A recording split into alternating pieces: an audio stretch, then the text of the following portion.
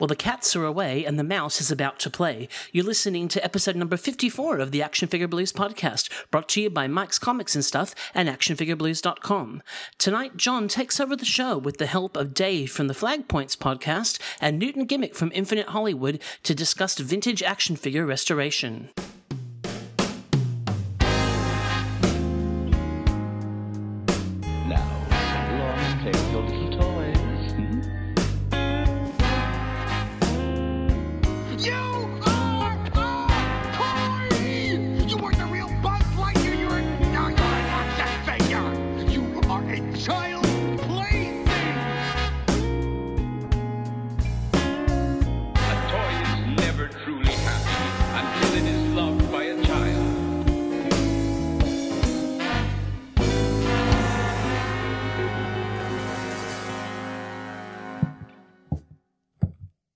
Hello? Where is everybody? Eli? Adam? Ben? Oh, look! Pop-Tarts! Oh, a note! Dear John, we are all out enjoying the nice Australian weather. Please see what you can do about the podcast this week. Scott.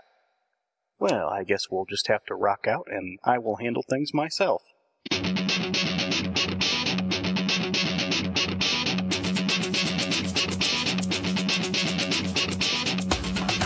As you may have guessed, this is a special episode of the Action Figure Blues podcast. I had the recent good fortune to sit down with two of my favorite toy buddies from the web, Dave from Flag Points, the G.I. Joe podcast, and Newton Gimmick from InfiniteHollywood.com. Both of these guys are really knowledgeable in their fields, and it was fun because I sat down to talk to them about vintage toy restoration and cleaning and all of that good stuff. We had a really good conversation, and I will let you guys listen to that now. When you're done listening, head on over to the Action Figure Blues forum or come over to our Facebook page and let us know your thoughts.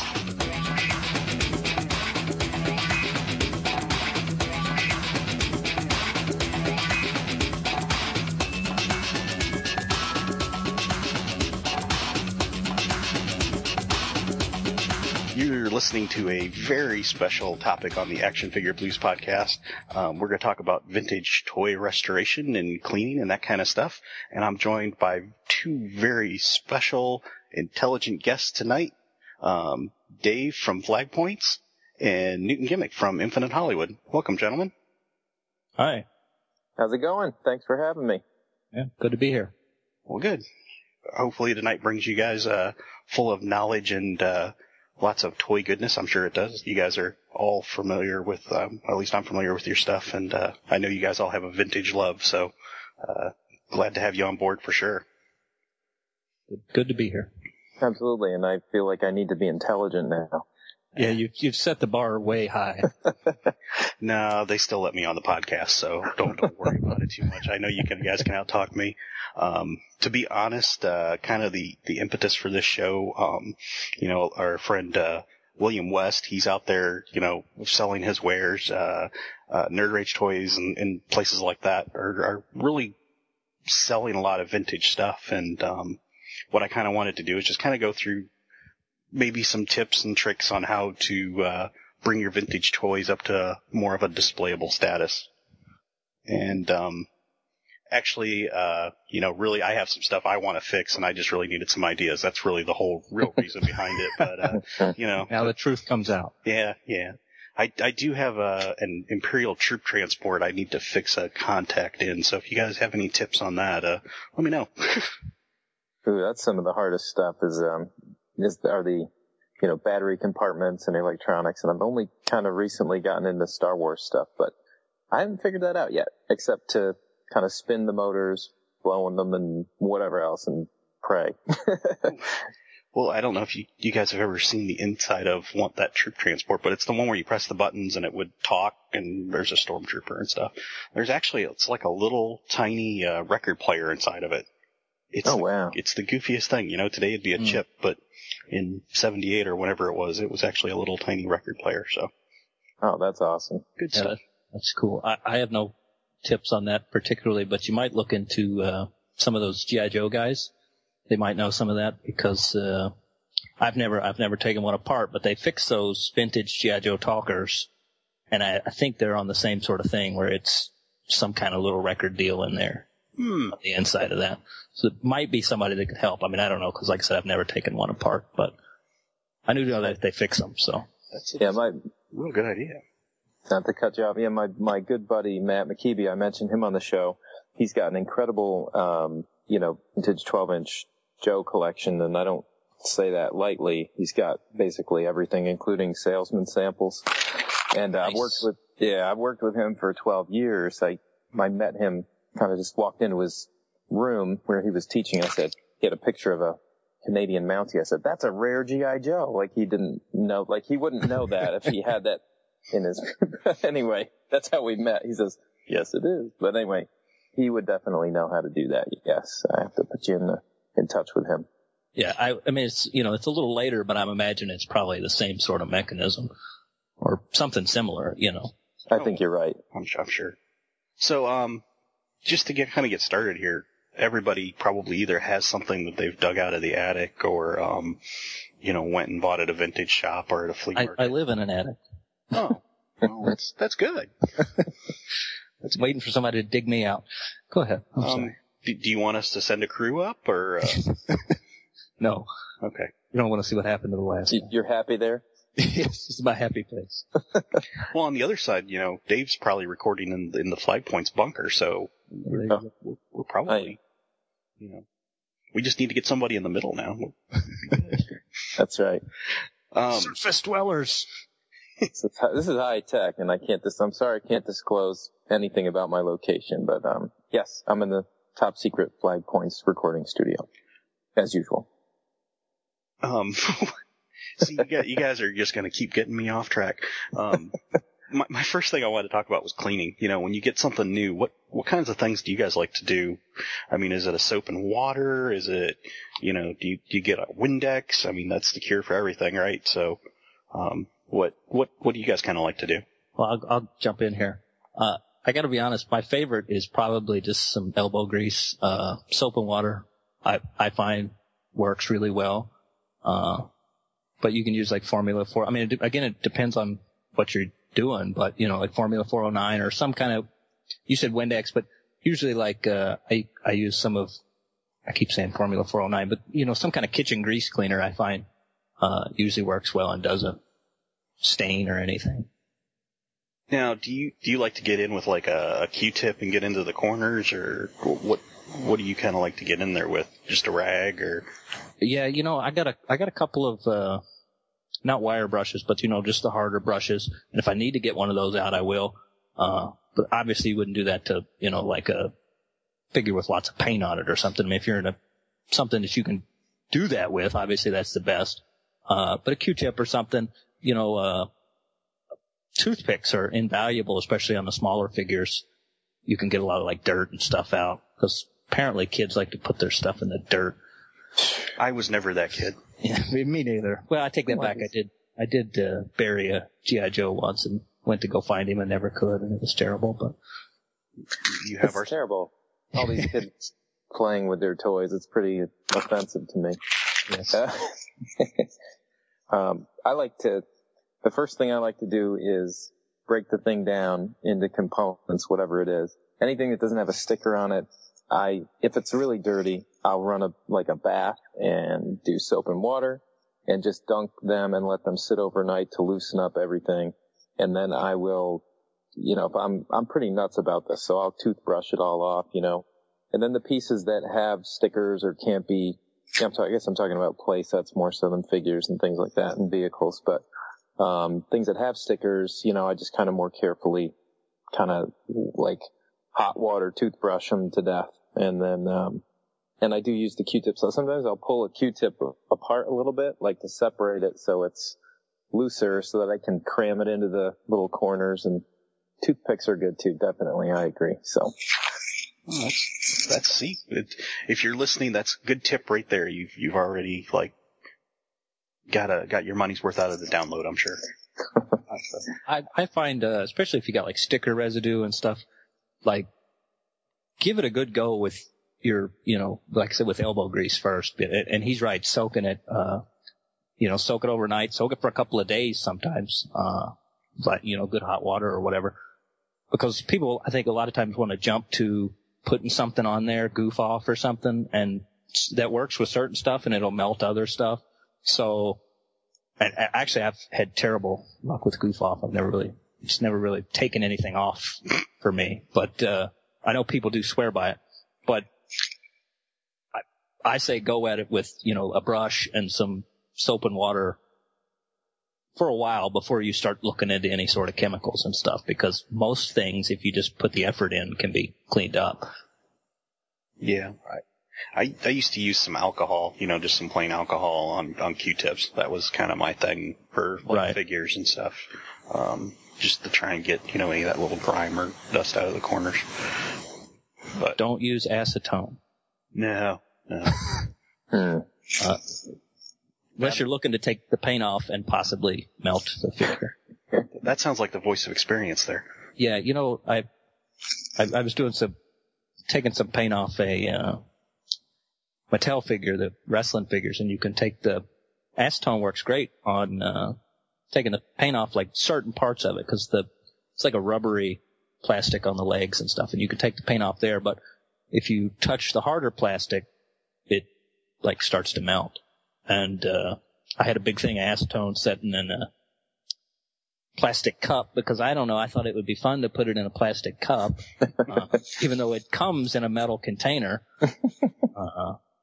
For some reason. Yeah, and I'm using the Q-tips and I'm being real careful, and then I look down and I notice looks like water all over my.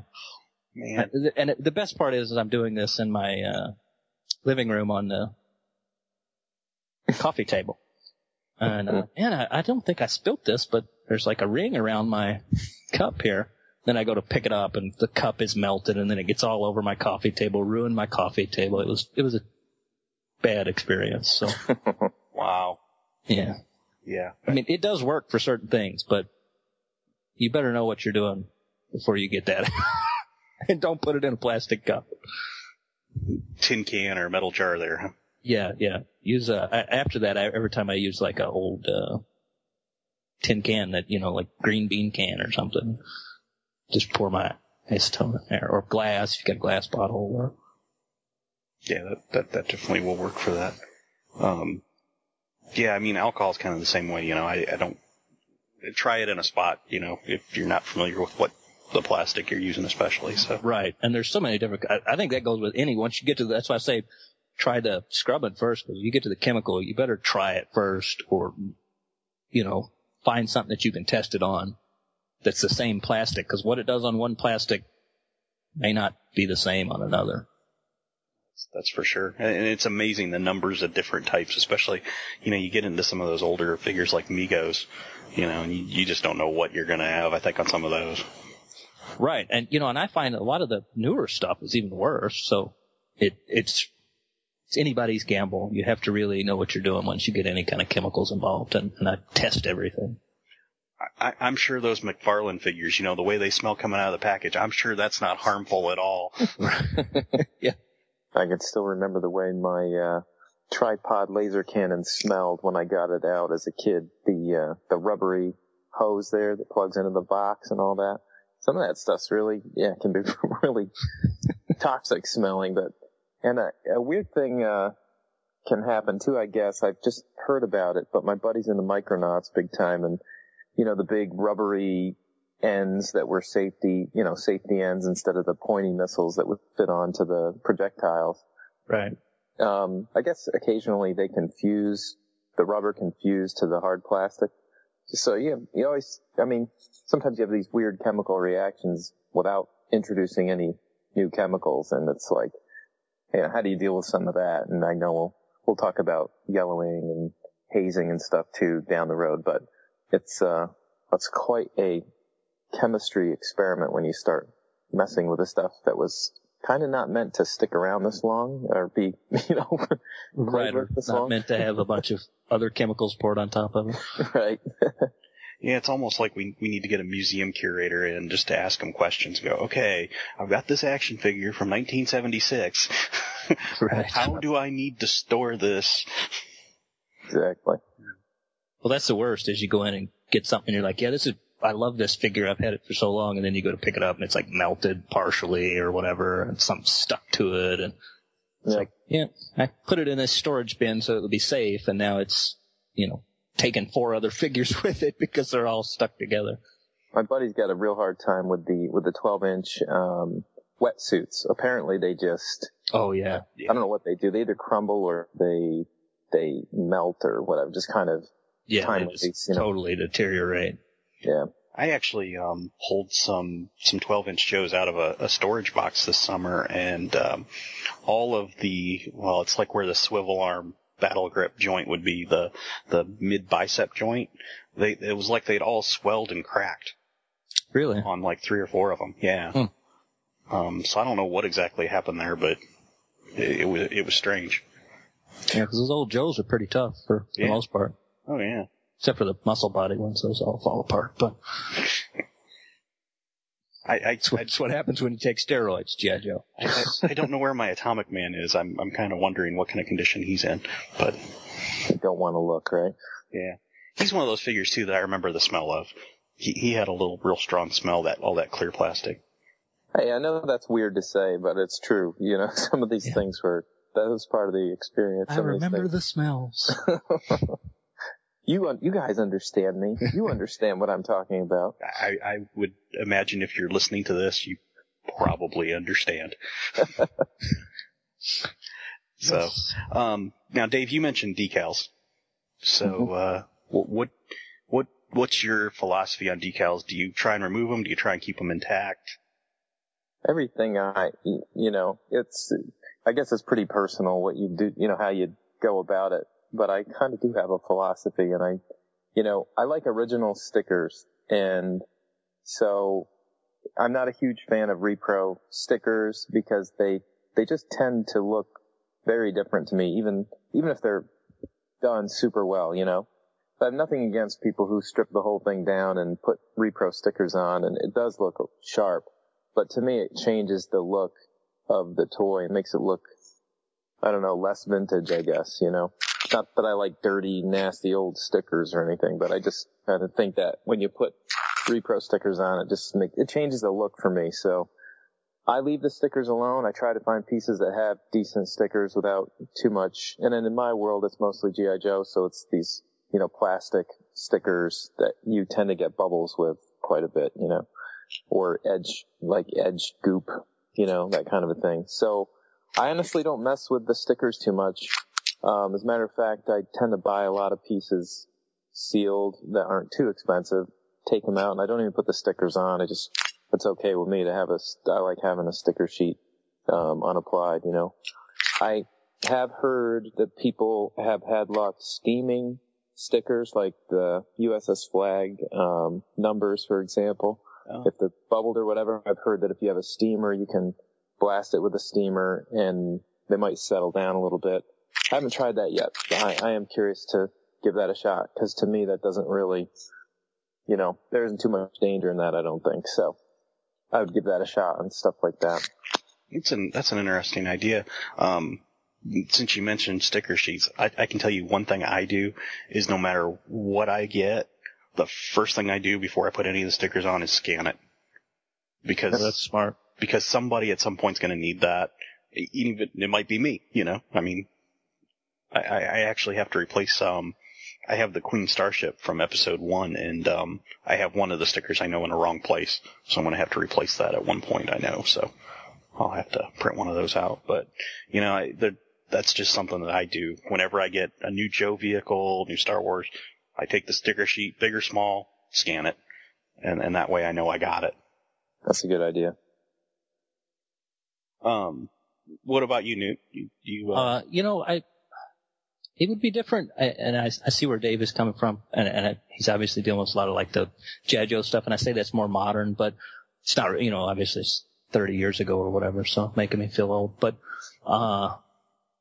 a lot of that stuff you can still find a lot of those stickers. The further back you get, it gets harder and harder to get some of those stuff. So I don't care as much. But again, I always kind of hated the G.I. Joe stickers. I always thought they were cool, but I could never put them on straight. But when I'm like, I did the ATV and I have it's a lot of the adventure team stuff and the more vintage stuff. There's some really great reproduction stickers out there, or decals, whatever. So I'm not against them. I actually like them. I mean, when I did the ATV, it was like, it was going to look okay if I just cleaned it up. The sticker was gone. I mean, the sticker was still there, but it was so faded, there was no sticker anymore, and none of the decals inside were, I don't think they were even on there. So, it was nice to put some, fresh decals on there, and it really made it pop. But he is right to some extent, because they don't always look the same. But I tell you what, there's some of these people who do some, pretty incredible work. And I know there's somebody that makes a bunch of them for the 3 3/4 stuff, but I've never bought any of those, so I can't swear by those. But I have done the 12-inch stuff, and they sell even the, just the little adventure team stickers to go on your clothes, because, well, not my clothes, but their clothes. They're too little for my clothes. And everybody, swears by those, because of course those all just fall off. They were just stickers, it's pretty rare. I mean, it's not that rare, but it's harder to find, those vintage stickers, still in good shape. So I think some of the stuff you can get, and some of the stuff is harder to get. So you have to go with reproductions, unless you get the big bucks. I don't. So. Yeah. I wonder if some of that comes down to, like, are those mostly paper or are they plastic?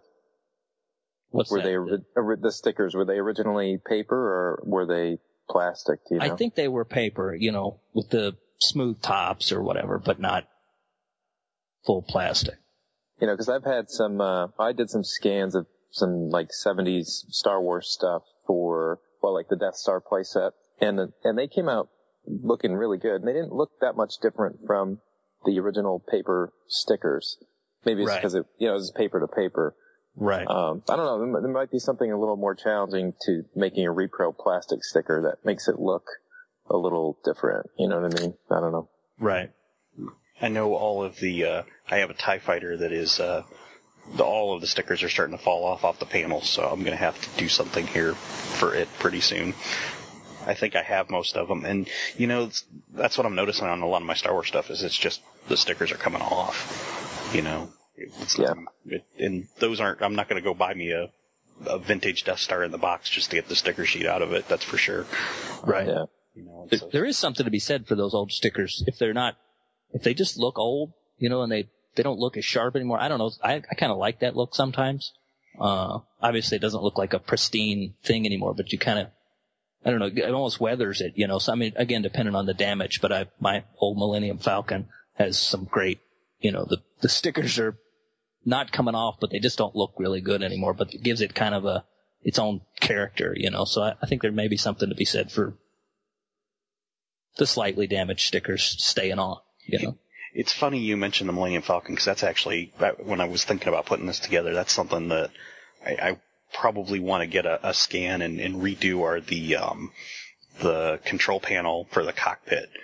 Because I know as a kid, I looked at that cockpit and it just didn't look like anything, and I just put those stickers on wherever I thought they went.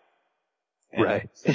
And most of them have fallen off. I think there's like one left, from the original. So, it's basically just a blue console. I'd love to probably go in there and fix that one of these days and put them where they're supposed to be and get it looking right. But yeah, I was sort of notorious for that too. It was like, this is really cool. It would look a little cooler here. Just stick it wherever. Well, especially with that thing, because the control panel in that doesn't look like, it just doesn't look like anything. It's like, we'll put a block here and one here. And yeah, I think I printed them from EricStormtrooper.com. I was going to mention him. He's actually a really good source for Star Wars decals.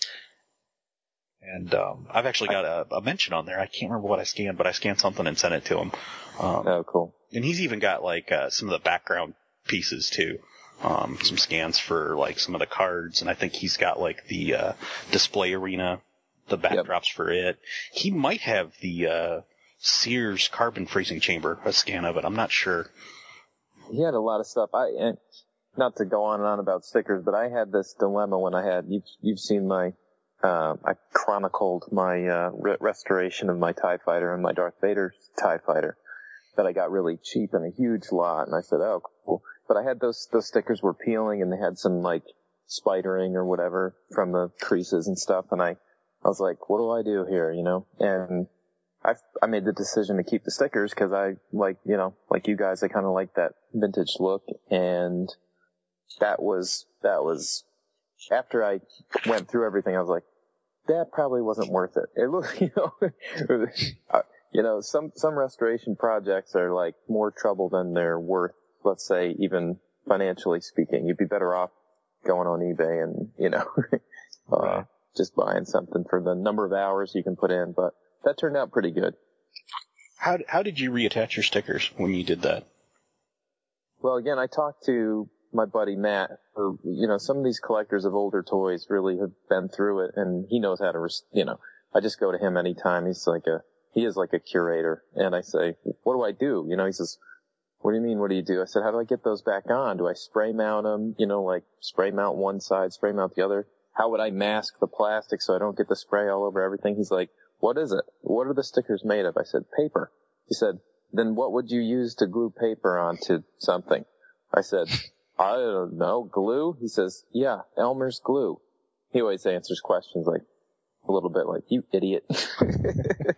But we get along very well. But I said, all right, well, how do I do that? He says, well, you have to brush it on.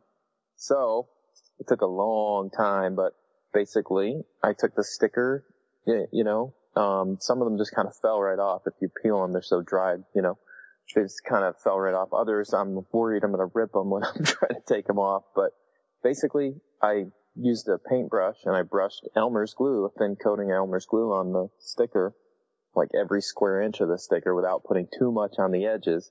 And then you press it on, and I did have some like wet Q-tips to mop up the extra, any excess glue. But by about halfway through, I was getting really good at knowing exactly how much to put on, and it was quite an art. And a weird thing happened too after I put it on there. Once it dried, it kind of, it was loose and slidey a little bit, but then it kind of like sucked into the plastic. It created a really awesome bond, and they're really flat, and it looks good. Yeah, I would have probably tried like double-sided tape before I would have done that. I don't know if you've seen it's like what scrapbookers use. It looks like a Scotch tape, but it's actually got adhesive on both sides. That was what I was actually thinking about using on my TIE Fighter.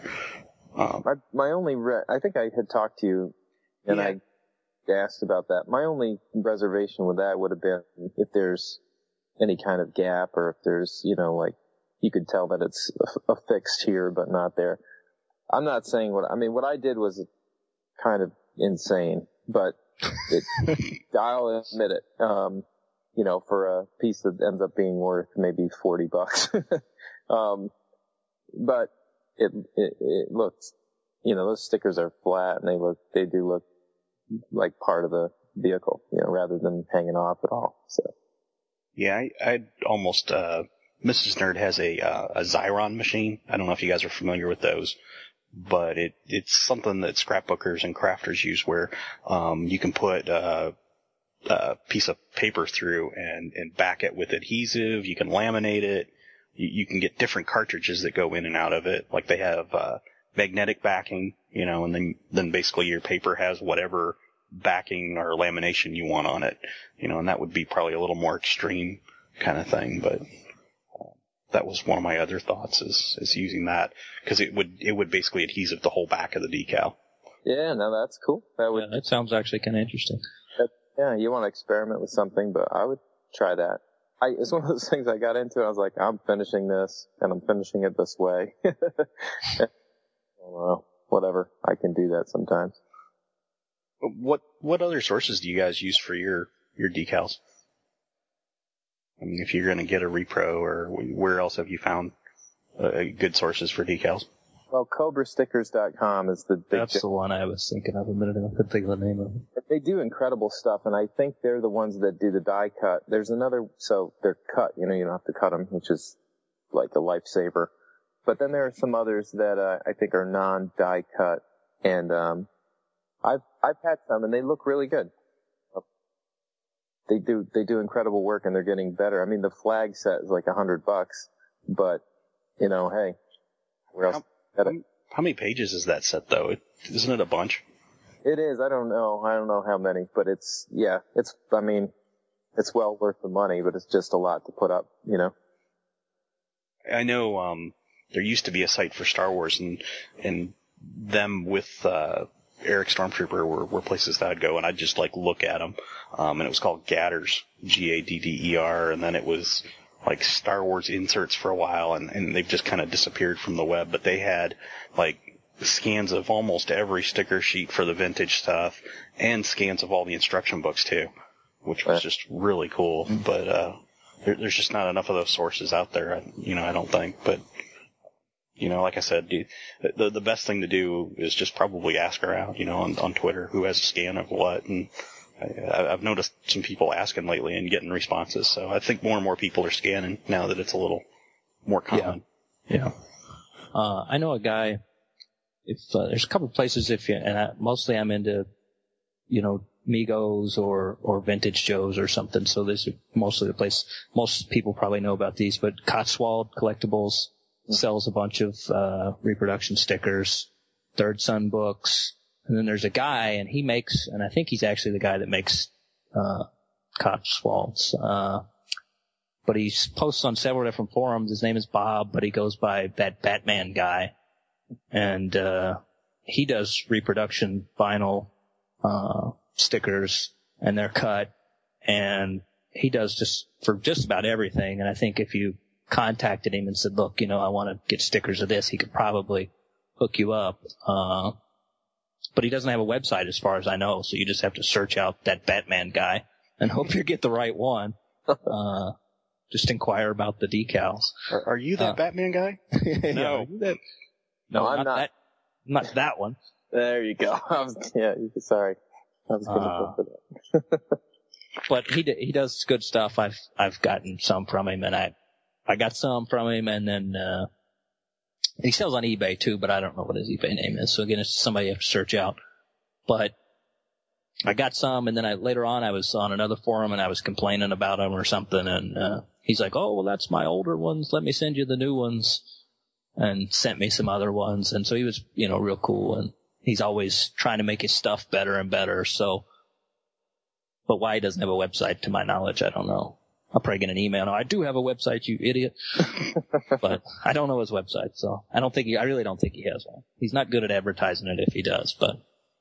Well, if we find out, we will post links for him.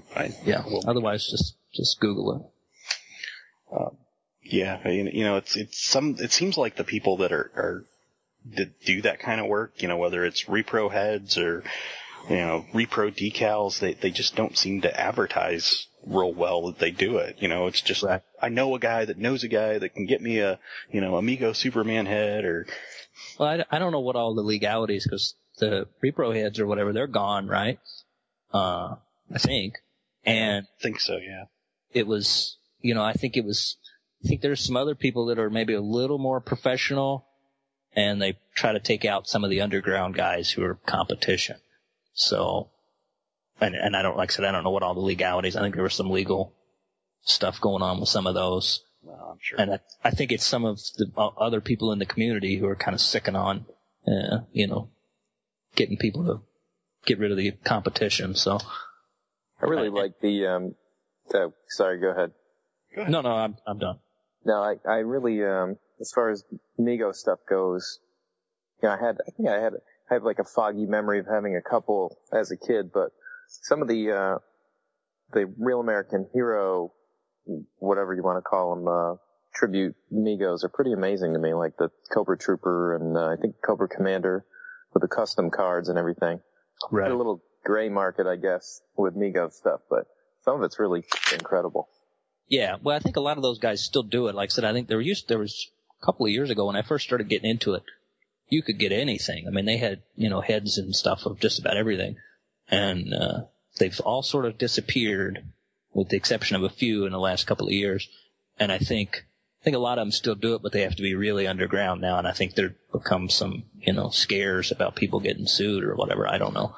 I don't want to speak for that, but if you go on the Mego Museum and ask around, chances are you can find somebody who does something. You just have to, it's like trying to get drugs or something. It's like, do you know anybody that, meet me at the corner and I can get you your, Shazam head or whatever.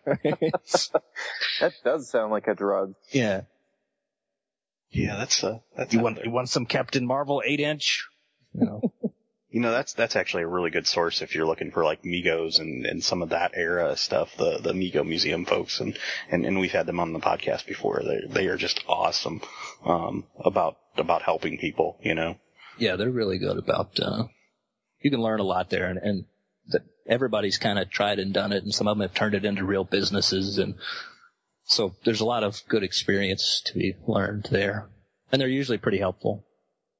I just want to know when Micronauts are going to relaunch. That's all I want to know from the Mego guys.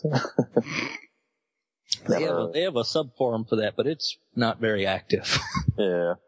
Which is a shame. I don't understand that. I would have thought that would have been a bigger... You know why? Because there was no real cartoon for it. That's why it hasn't came back. Yeah, you do need media. I mean, there was that Palisade. I was all on board with the Palisade stuff when that came out.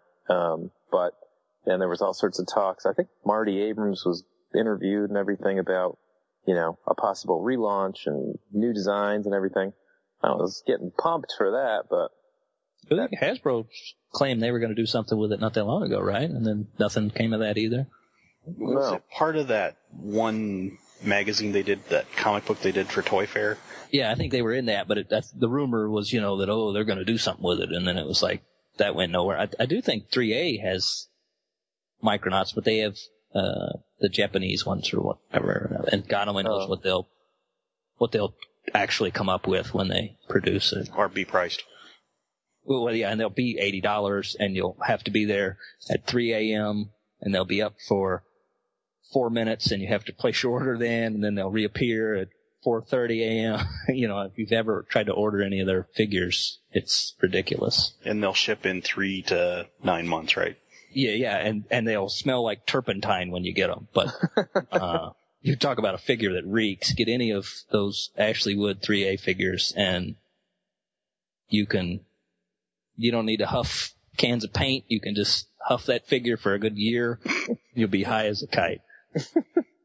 Not that we condone any of that kind of thing on the podcast. No, I'm obviously I sound like a drug addict. I'm like, you got to get your drugs for your Megos. You got to huff the figures. This has turned into an intervention and less of a podcast about it. Well, your friends called us. Yes. Speaking of dangerous chemicals, you guys still there? We are. Okay, you got quiet on me.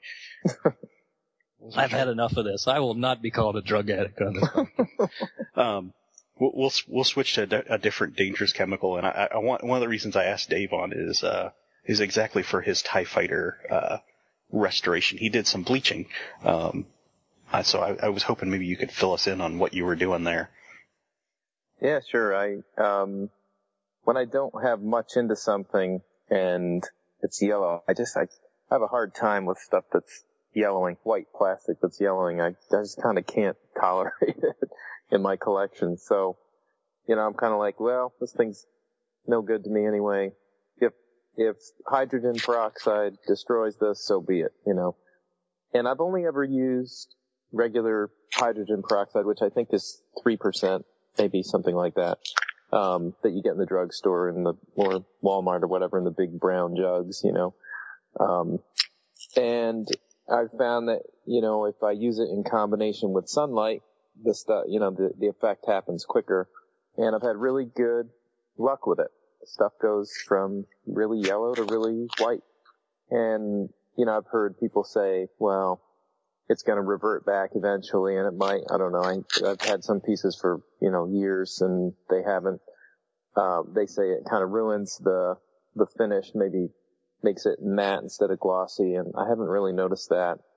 But these are some pieces that are kind of beat anyway. So what I do is, for smaller pieces, I'll put them in a, like a clear bin, and just dunk them and put them out in the yard and let the sun beat on the thing all day and flip it around, whatever, rotate it. In a couple days, it usually whitens right up. And then for pieces that I can't submerge, like the TIE Fighter body, I was out there spraying it periodically throughout the day with a spray bottle and, rotating it around. And I had really good luck whitening up that TIE Fighter, so. Now, have you done this with figures and vehicles, or both, or just one? Yeah, I've done it. I didn't have any luck with. I tried to do a couple snowtroopers. I've done a stormtrooper. I don't think I've ever done like a Storm Shadow or anything like that. I just haven't had any that needed it. But I've heard people say that the paint, if you do it too much, the paint can fade too. So you got to be careful. Some people go right for the like industrial strength stuff, and that can really, really mess things up. I know a guy in the UK I think it was for a space shuttle complex. He made this big tall box out of Rubbermaid stuff, and then he just put a little bit, like a shallow coat of that heavy duty stuff at the bottom, and he made like a steam chamber for the thing. He put it out in the sun, and just the fumes whitened up the structure because it was too big to dunk or whatever. So all kinds of funky stuff you can do with it, but you do kind of have to know that you could mess your toy up, That's like CSI fingerprint stuff there. That's a little more advanced than I am. Yeah, I mean, I bought a lot of Star Wars stuff, like a collection of Star Wars stuff for $75 or something. And all of it was just, totally beat. And so I had nothing really to lose, so I got a little extreme with some of these. Now, right in front of me, actually, I have a 12-inch vintage Stormtrooper, and he's actually yellowing like right at the glue seams. Any luck there, or do you ever try to do just the seams, or do you pretty much do the whole thing? No, I haven't, and that sounds like the glue itself would be my guess, or maybe the reaction between the glue and the plastic. And one figure can have, two different types of plastic, and one might react to the bleaching and one might not. I think I ran into that with the Snowtrooper. Like, the hard body, the torso didn't whiten up, but the softer legs did. So you can get some weird results if it's kind of like at your own risk, I guess. Dave's gonna get like all sorts of angry tweets on Twitter. Yeah. A hate mail. My Snowtrooper has black arms and a white body now. We're all big boys, This is a big risk, right? Yeah, I think that's important to note that, again, if you can test it in a small area, test it in a small area, for sure. Yeah, I just deal with better. Yeah, that's true. Because I don't really, I guess I don't care too much if they get destroyed. I have to ask, because you posted a picture of it, what happened to the Wampa? Did he not turn out right? You decided he needed some bling, or? Yeah, he wasn't, that was a long process. I think I had him in the bin for, 6 months to a year, and I did not get the desired result. So I spray painted him, gold. I want to see like, he looks pretty cool. He does look cool. I'm trying to figure out what movie franchise he would show up in, It's like the Puff Daddy, Wampa.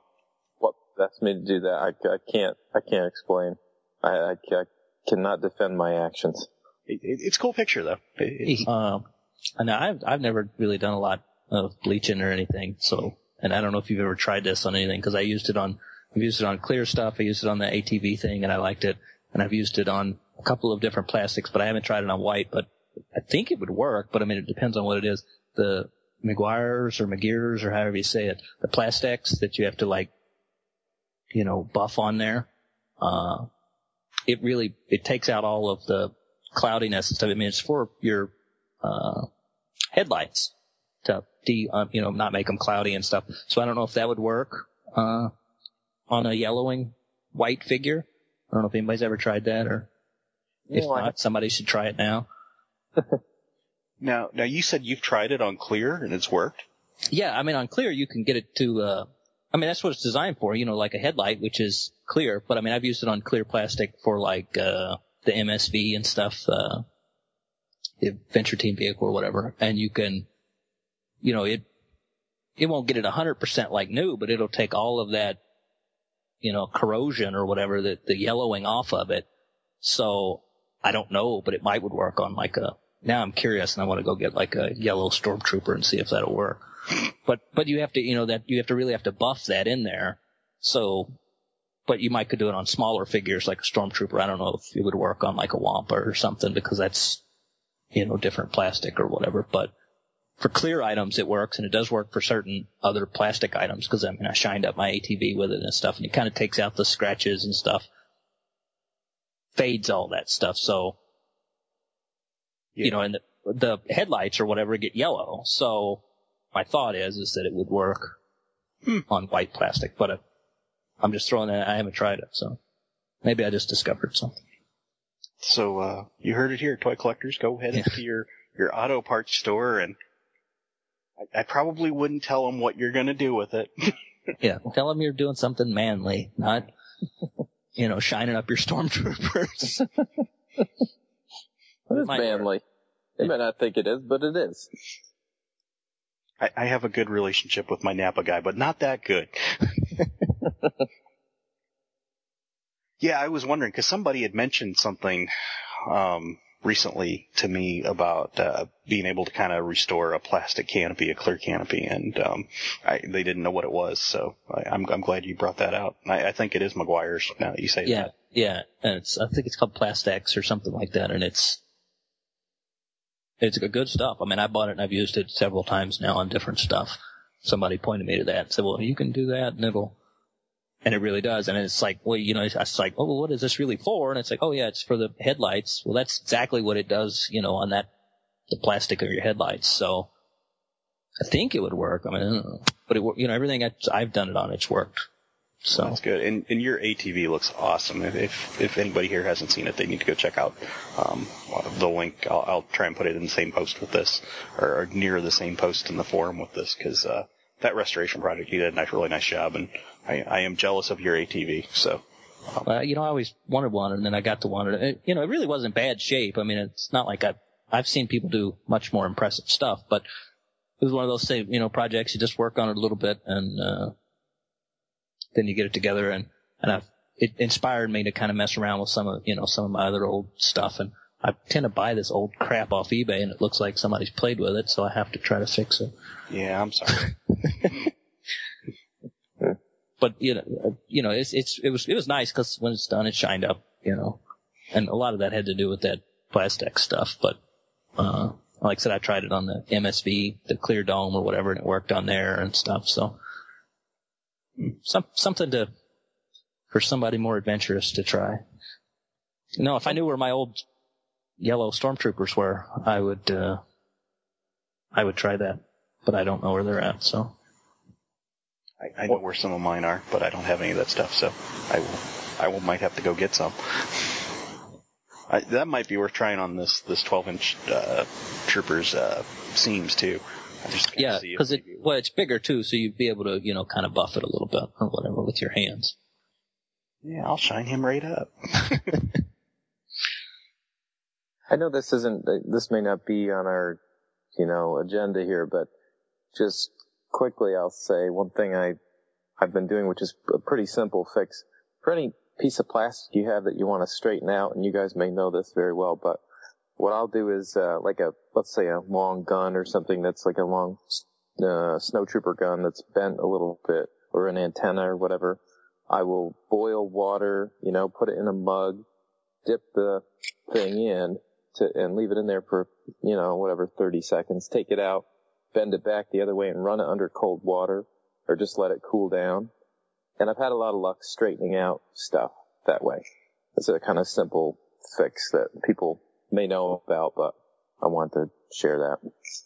Well, no, and the thing is if you don't know about it, it's good to say it, because I think people, always hear that, well, boil it, and people just never really, well, what do they mean? And so it's good to talk about that, I think, because there's always somebody new out there that doesn't know how to do it. So. Yeah, and from my experience, and I don't know if you guys have the same, but literally boil it, or put it in the microwave, get it hot. People were like, well, I tried it, and I ran it under the hot water and it didn't work. And it's like, get it good and hot. Don't burn your face off. But to really get a good effect, you want to get it real good and hot in the beginning. And a lot of people, as they say, boil it, but then they just really get just lightly hot water, and some stuff doesn't react. Sometimes that'll work. Sometimes that's all you need, and sometimes you really gotta. So I'm always. My girlfriend always laughs at me because I'll have cups of water and she'll come in there and she's like, what are you doing? And I'm just keep microwaving this cup, and she's like, you're taking heads off of something, aren't you? And I'm like, yeah, I'm, putting something together or taking it apart or whatever. Boiling my water in there. It's a Mego Spock body with a Mr. T head. Yeah, it's terrible. Sorry, that's from Big Bang Theory. I had to. My bad. I'm only here for the humor because you guys are experts, and you guys are really impressing me with your knowledge. So, I say thank you again. There you go, setting that bar too high. I know. What does this reveal? All it reveals is that I spend way too much time restoring toys, thinking about toys, playing with toys. Reveals I'm a sad, lonely little man. I'm an expert. I think we have the right audience right here for that, though. For sure. Kind of moving on a little bit, what kind of glues? I mean, obviously, with everything, you kind of got to put stuff back together, and you find your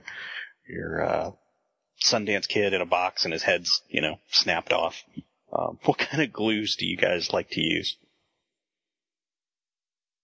And I'll probably kick this off to kick this question off, because I kind of do draw the line at gluing stuff, unless it's a childhood thing that I really really want to see back together. If something's straight up broken, I normally try to get a replacement. So not to sound snobby or anything, but I don't really have much experience with gluing stuff. You're like a restoration purist over there. Yeah. Hey, I've got my own toy collecting issues, definitely. Admittedly. He'll paint a Wampa gold, but he's not going to glue it back together. Well, that's something totally different. Exactly.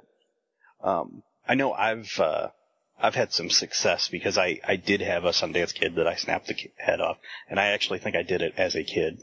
I had another figure that I wish I had back, and that was a mail-away hooded Cobra Commander that I had snapped the head off of.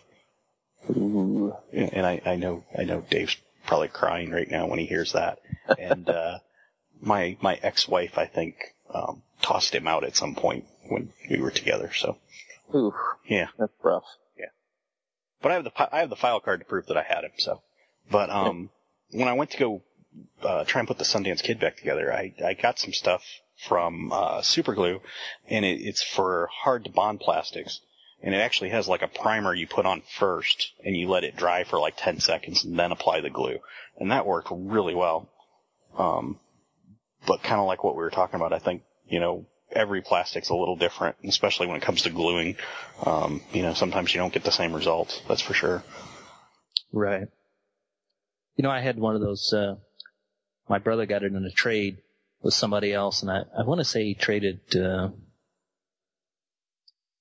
I can't remember. It was a really stupid figure, but he traded it for one of those mail away hooded Cobra Commanders. But you said that, and his head was broke off too. So maybe that was a common problem. Do you want to know why it happened? I can tell you why it happened. Because as a kid, you look at it, and that hood was rubber, and everybody was trying to look under the hood. Right. and that's what snapped it off. I can almost guarantee you that's what snapped all those off. Oh, yeah. Yeah. It was just funny you mentioned that because I was thinking, yeah, I had one of those and his head had a tendency to fall off too because we would, glue it back on. I haven't had a whole lot of luck with glue. I like super glue, but of course super glue you have to be an expert to use, and you glue your fingers together and then you glue a fingerprint onto whatever you're doing. But it does work if you can do it right. I've used it a couple times and it's been all right. The Crafter's Loctite, and it's that's a good one. It's the thicker. It's almost like I don't know, but it dries clear. I'm trying to think, it's almost like a toothpaste consistency or something. And then Testors has like a plastic cement, but it's really just a glue. But again, you want to be careful on that one, which product you're putting it on. You might want to test that on something, make sure it doesn't have a reaction. But for thin things, you can brush that on real easy, and it's got a pretty solid, for plastic to plastic, pretty solid bond. So, and you less likely on that one to stick your fingers to it and get your fingers stuck together like you are with super glue. But I do have a funny Tester story from when I was a kid. All the Star Wars figures of the original 12, and this is going to make some people cry. I always hated that their guns were loose because I was losing them and stuff. So I had the brilliant idea I was going to use model glue and glue all their weapons in their hands. Mm. And I actually did it, and you know what happened? It actually wouldn't stick to either the weapon or their hand. And I don't know if it's because they were painted and they didn't want to stick to the guns, but basically it would dry up and they would stay in their hands for like 2 days. And then you could just pull that piece of glue out and they were just fine. Interesting. Well, fine-ish, I mean. I thought you were going to say like the hands melted and he had No. turned into Mega Man or whatever. No, something like that. But have you guys ever done I haven't done this, but where you want to join something together, you kind of make you drill 2 holes into the 2 pieces that you want to put together, you put a little post in there, and then you glue. You know what I mean? To kind of reinforce. Oh, like glue around the post? Yeah. I've never done that. I know somebody that did that, but they did it with like a little piece of toothpick, and they said it worked out, but I've never done it. I've thought about doing it, but that's a lot of work. I've just never really had the right thing to do it with either. Yeah, I guess that can work too. But I haven't done that either, no. I mean, the trick's drilling the hole, and that's what's always scared me. If it's something real thin, you got to watch how you're drilling it and make sure it's straight. And I'm being an engineer, it would require a 3-hour setup to drill one hole, at the right angle, and it would just be bad all the way around. Definitely be bad. Yeah, you do have to constantly think about the time money trade-off, I would say. And I've erred. I have not made the best decisions all along the line on that. I mean, sometimes just will take too much work to restore something. You're better off, bailing. Yeah, for me, it's not so much, and I mentioned that a lot of people are buying vintage toys right now. It's kind of why I wanted to do this. But for me, if I'm going to restore something, it's going to be something that I had as a kid. And, it's more a labor of love. And I think those kind of projects, you get what you put into it. And if you put a little bit of time into it, you're going to get a little bit of results. And the more time and care, I think, it's like anything, like building a diorama or, doing customs. It's how much time you put in shows in the end product, I think. Absolutely. Yeah. And how much talent you have. Well, yeah. For sure. And whether you're a good person or not. No, yes. I'm just kidding. No, you're right though. If it's something you really are enjoying, it's much better than it's like, if you're trying to do it to get rich or something, you're probably in a bad, it's probably not going to work out for you. But if it does, I want a percentage.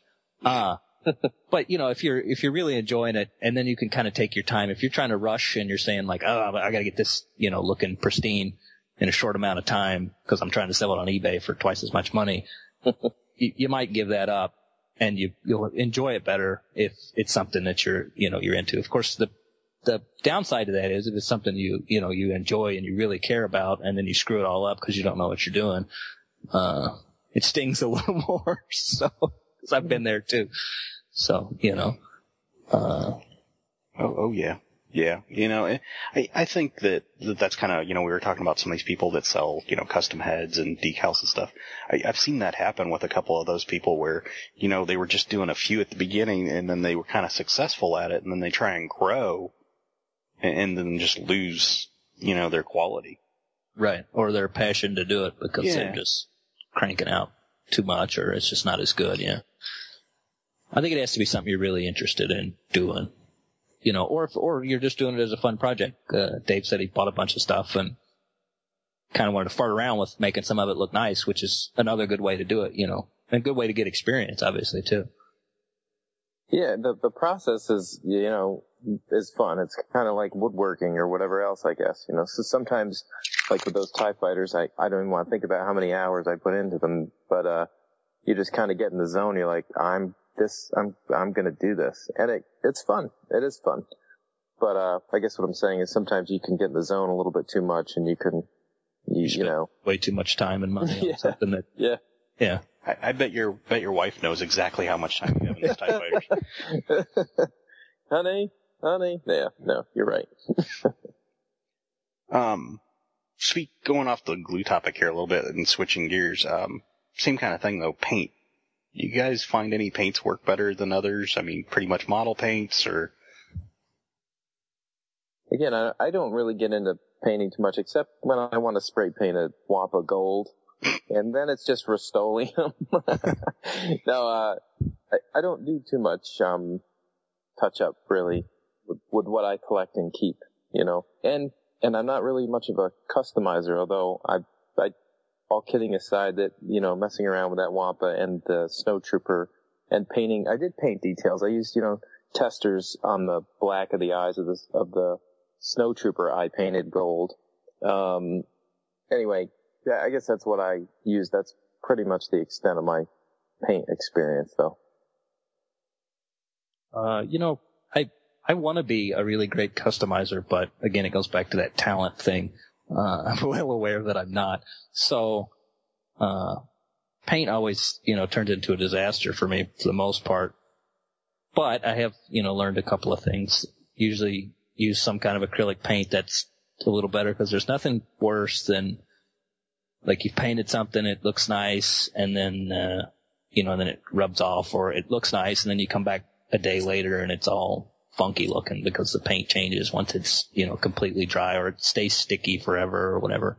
So the testers, acrylics and stuff tend to be, what I use when I do that stuff. And then you want some kind of a sealant to spray over it. Some of those, show, so you got to wrap the figure up or whatever. So you cover just that area. So you're just getting that spot. But if you don't do that, you got a real good chance of it being tacky and stuff when you're done. So, and if you've done some kind of elaborate paint job and you're not very talented, you'd be very frustrated that you've ruined your paint job because you didn't seal it with something. Yeah, I actually had that happen, and I don't remember what I was painting, but I think I was using some lower-end acrylic type stuff. And I don't remember what happened, but I came back like a day later. Oh, I know what I did. I was using Sharpie, and I was using it for like a paint marker type thing to do some of the detail work on something. And it ran, and took out the acrylic next to it. Right. That's something else you kind of got to watch for. If you're going to do acrylics, do all acrylics. Don't mix the oils and acrylics. Right. Run into issues for sure. So. Well, and the other thing, avoid the temptation to use a regular black Sharpie to fill in an eyebrow or a hairline or whatever. I think we've all probably done it before, but it ruined, it goes blue everywhere. I mean, it will run. It won't run immediately. It might take a year before it actually shows up. Sometimes it takes, a day or so and it's all over the place, but can really screw things up if you don't know what the hell you're doing. Yeah, that's real good advice. And not one that a lot of people, you just kind of think, oh, that's just a little Sharpie there. Just a little dot, and it'll look great for, like I said, sometimes it looks great for a long time, and then you go in there and all of a sudden half its face is blue because that, it just spreads out eventually, or it's purple or whatever, you get that discolor. And I did that a lot when I was, younger. It was like, oh, all these, old G.I. Joes or whatever, their eyebrows are missing or his hair's missing. Fix that. Yeah, look at me. I'm a customizer. And then, now I got a bunch of, crappy figures I can't do anything with because they're covered in Sharpies. So don't make that mistake. All look like they have running mascara. They were all, goth in the 80s. And yeah, or, they look like they're zombies or something. It's like turn their faces blue. Leaching out into that vinyl. Is that what those heads are? Yeah. Well, those and even the harder plastic stuff, it'll do it too. I mean, especially, you don't even think about doing it to a vinyl head because it really will. You won't even get the couple of weeks or year or whatever. It'll be overnight. It'll look stupid, but, even some of the harder plastic stuff, it'll run in there or leach in there. It's bad. I don't know. I've never tried it though, but, you might could do it with like those Gundam markers, but I don't know. I've never tried that. So I never had good experience with the Sharpies. But I know those Gundam markers are like different. They're paint or something. And they're not cheap if I remember right either. No, they're expensive. That's why I've never tried it. But you might could do it because they're, smaller and finer or whatever for those. But I don't know because I think those Gundams are like real hard plastic. So do it at your own discretion, I guess. Well, you'd actually mentioned G.I. Joe eyebrows and hair and stuff, and one thing I wanted to throw out was the Club Hair for G.I. Joe site. They actually do like custom flocking, and they'll custom flock a head for you if you want. If you want a guy with a gray goatee, they'll do that or whatever you want. So they're kind of a neat service that's out there. Yeah, he does. He does eyebrows and stuff too. The guy that runs that site, he'll paint the eyes, and he does a lot of stuff. There's another really cool flocking guy called Flock Concepts, and the guy that does that's name's Ray, and he'll actually teach you how to flock. You can go there and buy all the stuff, but he does all the cool custom stuff too. You can send him stuff, and it's a real good service. I've used them both, and they're both really good. The flock is much better than any of the modern stuff, and even a lot of the vintage stuff. You can throw it in the water and stuff. If you want to take your G.I. Joes in the bathtub. Or swimming pool. Yeah, or swimming pool, or whatever. Out in the rain. Is it just glued on stuff? I mean, it's not rooted, right? No, it's, I've watched some of that's what I'm saying, the guy at the Flock Concepts, he has a lot of videos that like can teach you how to do it, but it's like electrically, it's glue, and then there's some kind of electromagnet thing, and it spins the flock around and shoots it via static or something. It's out of my pay grade, but it's really neat how it all goes on there. But I mean, it is glued on there, yeah. But the guy at Flock Concepts uses some kind of special glue that he doesn't tell you to put it in the bathtub, but you can put it in water and it doesn't, come off or whatever. And I think the Club Hair Joe guy's name's Craig, but I can't think for sure if those are as waterproof or not, but I do have a couple of those and they look really nice. And I've got a couple of 40th G.I. Joes that he repainted the faces to look like, or the eyebrows and stuff to look like the vintage, and he did a real good job. So that's cool. Club Hair. So yeah, he does the scar and everything, doesn't he? Yeah, he can do a scar and stuff. The other one, like I said, the other guy's mostly just flocking, but he does some really neat flocking things, and he's come on the scene. I think Club Hair is probably the most famous of doing that, but I think he'll do scars and paint and the whole nine. So part of me wants to send a 3 3/4 and get a head flocked. I was just about to say that. Did you see the Creo Adventure Team dude that's got the flock head? Yeah. That is cool. That is cool.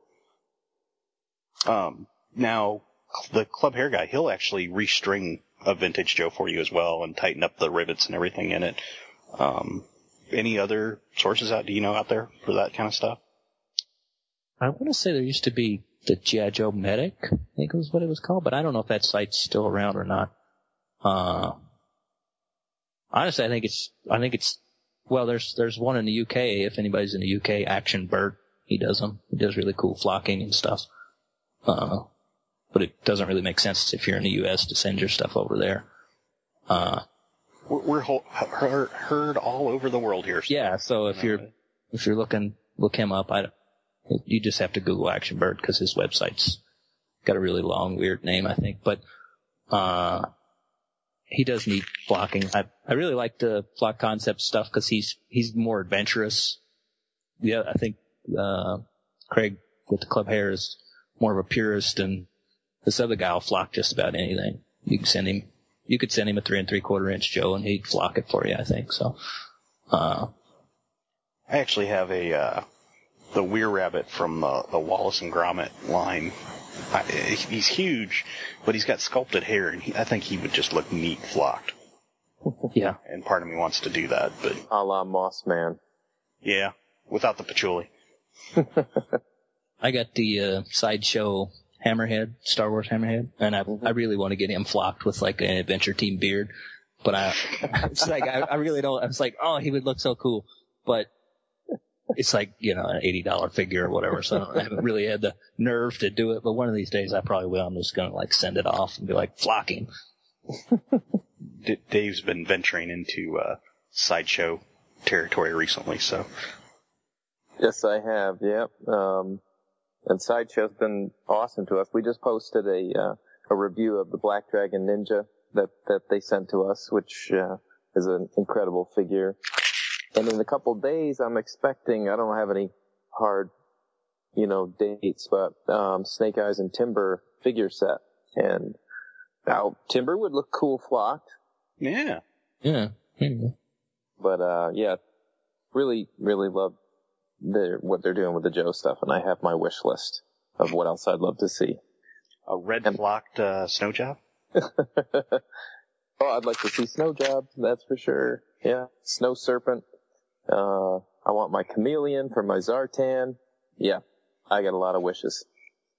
Well, and not all flock is created equal, because I got some of the new from the G.I. Joe Club or whatever, and like they just sent me a figure the other day, and the flocking is coming off of it and stuff, and it's a little disappointing. It's like, now I have a brand new figure, and I'm already going to have to get him reflocked. Wow. So. I have one. I have probably about a 2005 when they did the Mummy set. Guy had the pith helmet. And right. He has a goatee, but he doesn't have a shaved head yet. But his is held up pretty well. And he's normally one of the figures that's on my desk that I kind of pose around, and he's taken some tumbles, I had him hanging off a string above my desk for a while, and he decided he was going to let go, and so. Well, they made a few years ago, it was some kind of like club exclusive, or maybe it was for a convention exclusive or whatever. They had like a bald Joe, but he just had like, the hair just a little bit around the back, the horseshoe or whatever. Oh, and, I remember that. But they've never re-released him. And it's like, all these vintage G.I. Joe collectors are old men now. They want that head, people make their own, but it just doesn't look quite as good. It's like, I don't know why the club hasn't made more of that old, I think they called him the Aged Adventurer or whatever. I'm not sure why they haven't made more of him, because this was years ago. And really, I just want one for myself, so make one. If they're listening, make one now. Yeah, just one. One eye, one ear, bald. Yeah, there you go. Named Lucky. Yeah. With the liver spots but it looks really cool, but theirs looks much better than the people that are making their own like custom one, but he has flock on there, so, but he's just not fully flocked. It's a neat looking figure, so. Yeah, that's for sure. You make a good point that a lot of us out there are probably listening to this have a few years on them. But Why aren't they making, the bald guy with the goatee to put on my shelf? Yeah, I don't know why not. Well, guys, we've kind of covered the topics that I wanted to cover. Is there anything else you guys can think of that we kind of need to mention here?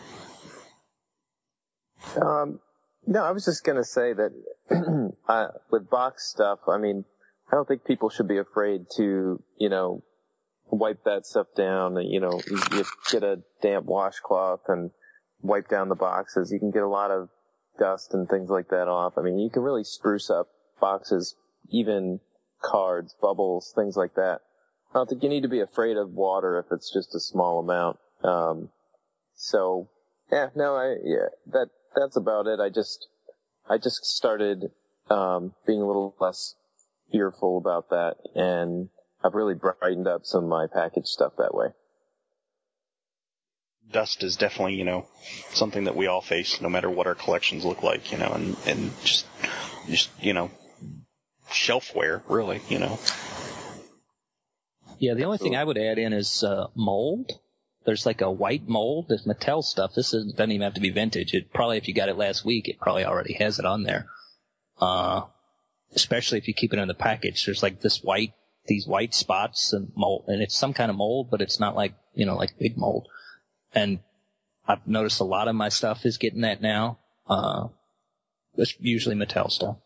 'Cause they use, I don't know, burnt up tires, melted tires to make their toys or something. But, I have found with some success that if you put it out on like a sunny day, let it sit out in the sun, even if it's particularly still in a package, as long as you don't leave it out there for too long and you get sun fading or whatever, it will sort of make that stuff disappear. That's good to know. Yeah, I mean, that's cool. Mostly for in-package stuff, but it doesn't work for everything. So if you've got cloth, if they got clothes or something, you have to wash it out, and obviously you can't do that if it's in a box. So, but I have seen a lot of that, and that's worked for me, putting it in it. I think maybe even like a lamp, if you put it close enough, it would work, but the sun seems to be the best. So. Now you mention it, you actually made me think of something else, saying stuff in the box, and that's batteries. I kind of did some research, and I meant to put that in the outline for this, but they were actually saying that alkaline batteries that, I'd always thought, be careful what you clean them with, and it depends on whether you're using the rechargeable kind or alkaline batteries, but they both need something different. And for alkaline batteries, that crystal stuff that comes out of them is a base, so you want to use something acidic like lemon juice or vinegar, real lightly to get rid of that stuff, as opposed to baking soda. Because I'd heard baking soda before, but I always just lick that stuff off. Only if it's a 9-volt. Yeah. So giving me chills just thinking about it. If you guys don't, if you have a battery that's leaking and you got some of that kind of stuff, make sure you know what kind of battery it is, and if you have any doubts at all, make sure to look it up on the internet and get some cleaning tips. But that is a chemical, and be careful touching it. Yeah, it could be dangerous. Some of that stuff. Don't take it down to your desk and, open up the gnarly, battery compartment over your, turkey sub and then eat it. Definitely don't do that. Yeah. Probably not a good idea. Not that I've ever done that. I've heard people suggest to clean terminals with erasers, like just a regular pencil eraser, because it's kind of gritty or whatever. That never works for me. Cars. Slot car people used to do that all the time, where you get electrical contacts and you get the little burns. Matter of fact, for slot car tracks, that's what I used to do when I was a kid. After I'd run them for so often, I'd take a pink pearl and I'd run around, the rails on the track with a pink pearl and clean them up a little bit. You're right. Now that I think I'm having a flashback. Yeah. Those two little springy terminals on the bottom there. I used to do that. Yeah. To get the black off. So that's like a bonus tip, if you're listening and you've made it this far. So. You're just now waking up. Yeah. Well, gentlemen, I think we've kind of wrung the dust out of this topic for tonight. You never know, we might get some more ideas and want to do this again in the future, but I definitely want to let both you guys kind of tell us more about where people can find you and kind of the stuff you got going on. So we'll start with you, Dave, if you want to kind of give the folks a little taste of who you are. Sure. Well, myself and Rob from joeaday.com, if you haven't checked out that blog, it's pretty amazing. He reviews a little Joe and a big Joe every single day and writes some funny stuff about them. Really privileged to have him on our show. And then my buddy Don, who has just got an encyclopedic knowledge of Joe, especially when it comes to, real life military stuff, how it parallels with the G.I. Joe world as far as toys go. So really just lucky to have those two guys. And we've been running Flag Points, the podcast, for over a year now. And you can find us at flagpoints.podbean.com, B-E-A-N, like a bean you'll plant in the ground. I always think I'm saying beam, B-E-A-M, but I'm not. It's beam. And anyway, we're on there. We're on Stitcher, and we are also on iTunes. So, yeah, listen in. We've had some really awesome interviews with voice actors and Hasbro people and just, fellow fans who are up to really cool projects. We have a blast, so check us out. Well, you guys have an awesome podcast, and I love that you guys kind of have a little bit of a vintage feel to it in the Joe memories and stuff, because that's pretty cool. So yeah, we love us some Joe memories, definitely. Good stuff. So Newton, where can folks find you and check out your stuff? I run InfiniteHollywood.com, and I post random stuff there. Lots of toy stuff, mostly toy reviews, but mostly toy reviews of toys nobody likes. Don't come there looking for the Masters of the Universe Classics reviews. I'm just kidding. Come there looking for the Masters of the Universe Classics reviews. Search for them through every review. They're hidden.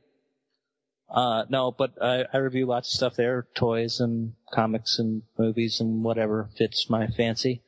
And you can follow me on Twitter at Newton Gimmick, and you may see me riding around town somewhere and say hi. You won't know it's me, but just say hi. It might be me.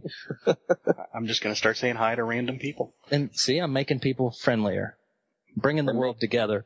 Make sure you ask them if their name is Newton Gimmick. There you go.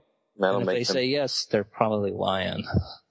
Well, I would guess that if you have a funky cartoon octopus shirt on, it might be you, huh? It could be me. If it's a convention or something, I'll probably be wearing a Octo Joe t-shirt. So,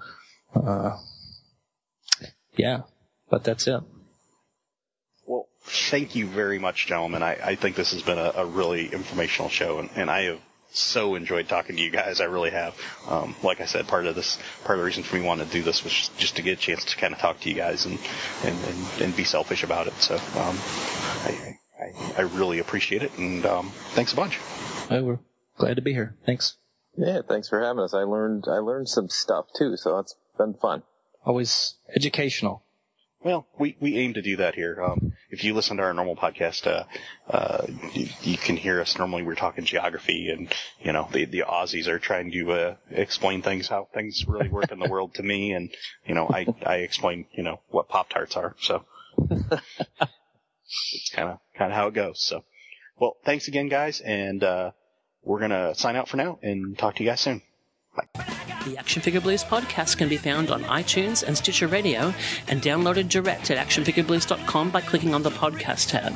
If you do listen to us on iTunes, please take a moment to leave a positive rating and review.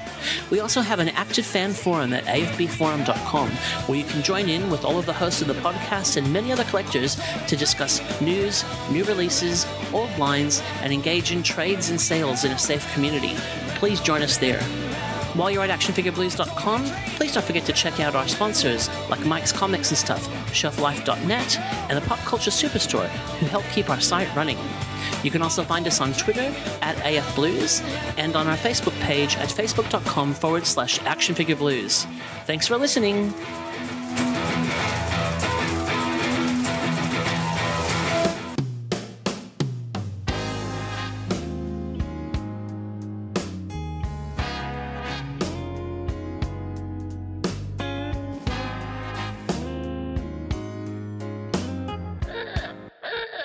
Welcome to the Action Figure Blues podcast. Hey, really? You go through all of that and now you make noise. Hang on. Hang on. Hang on a second here. We're trading off. What kind of production is this?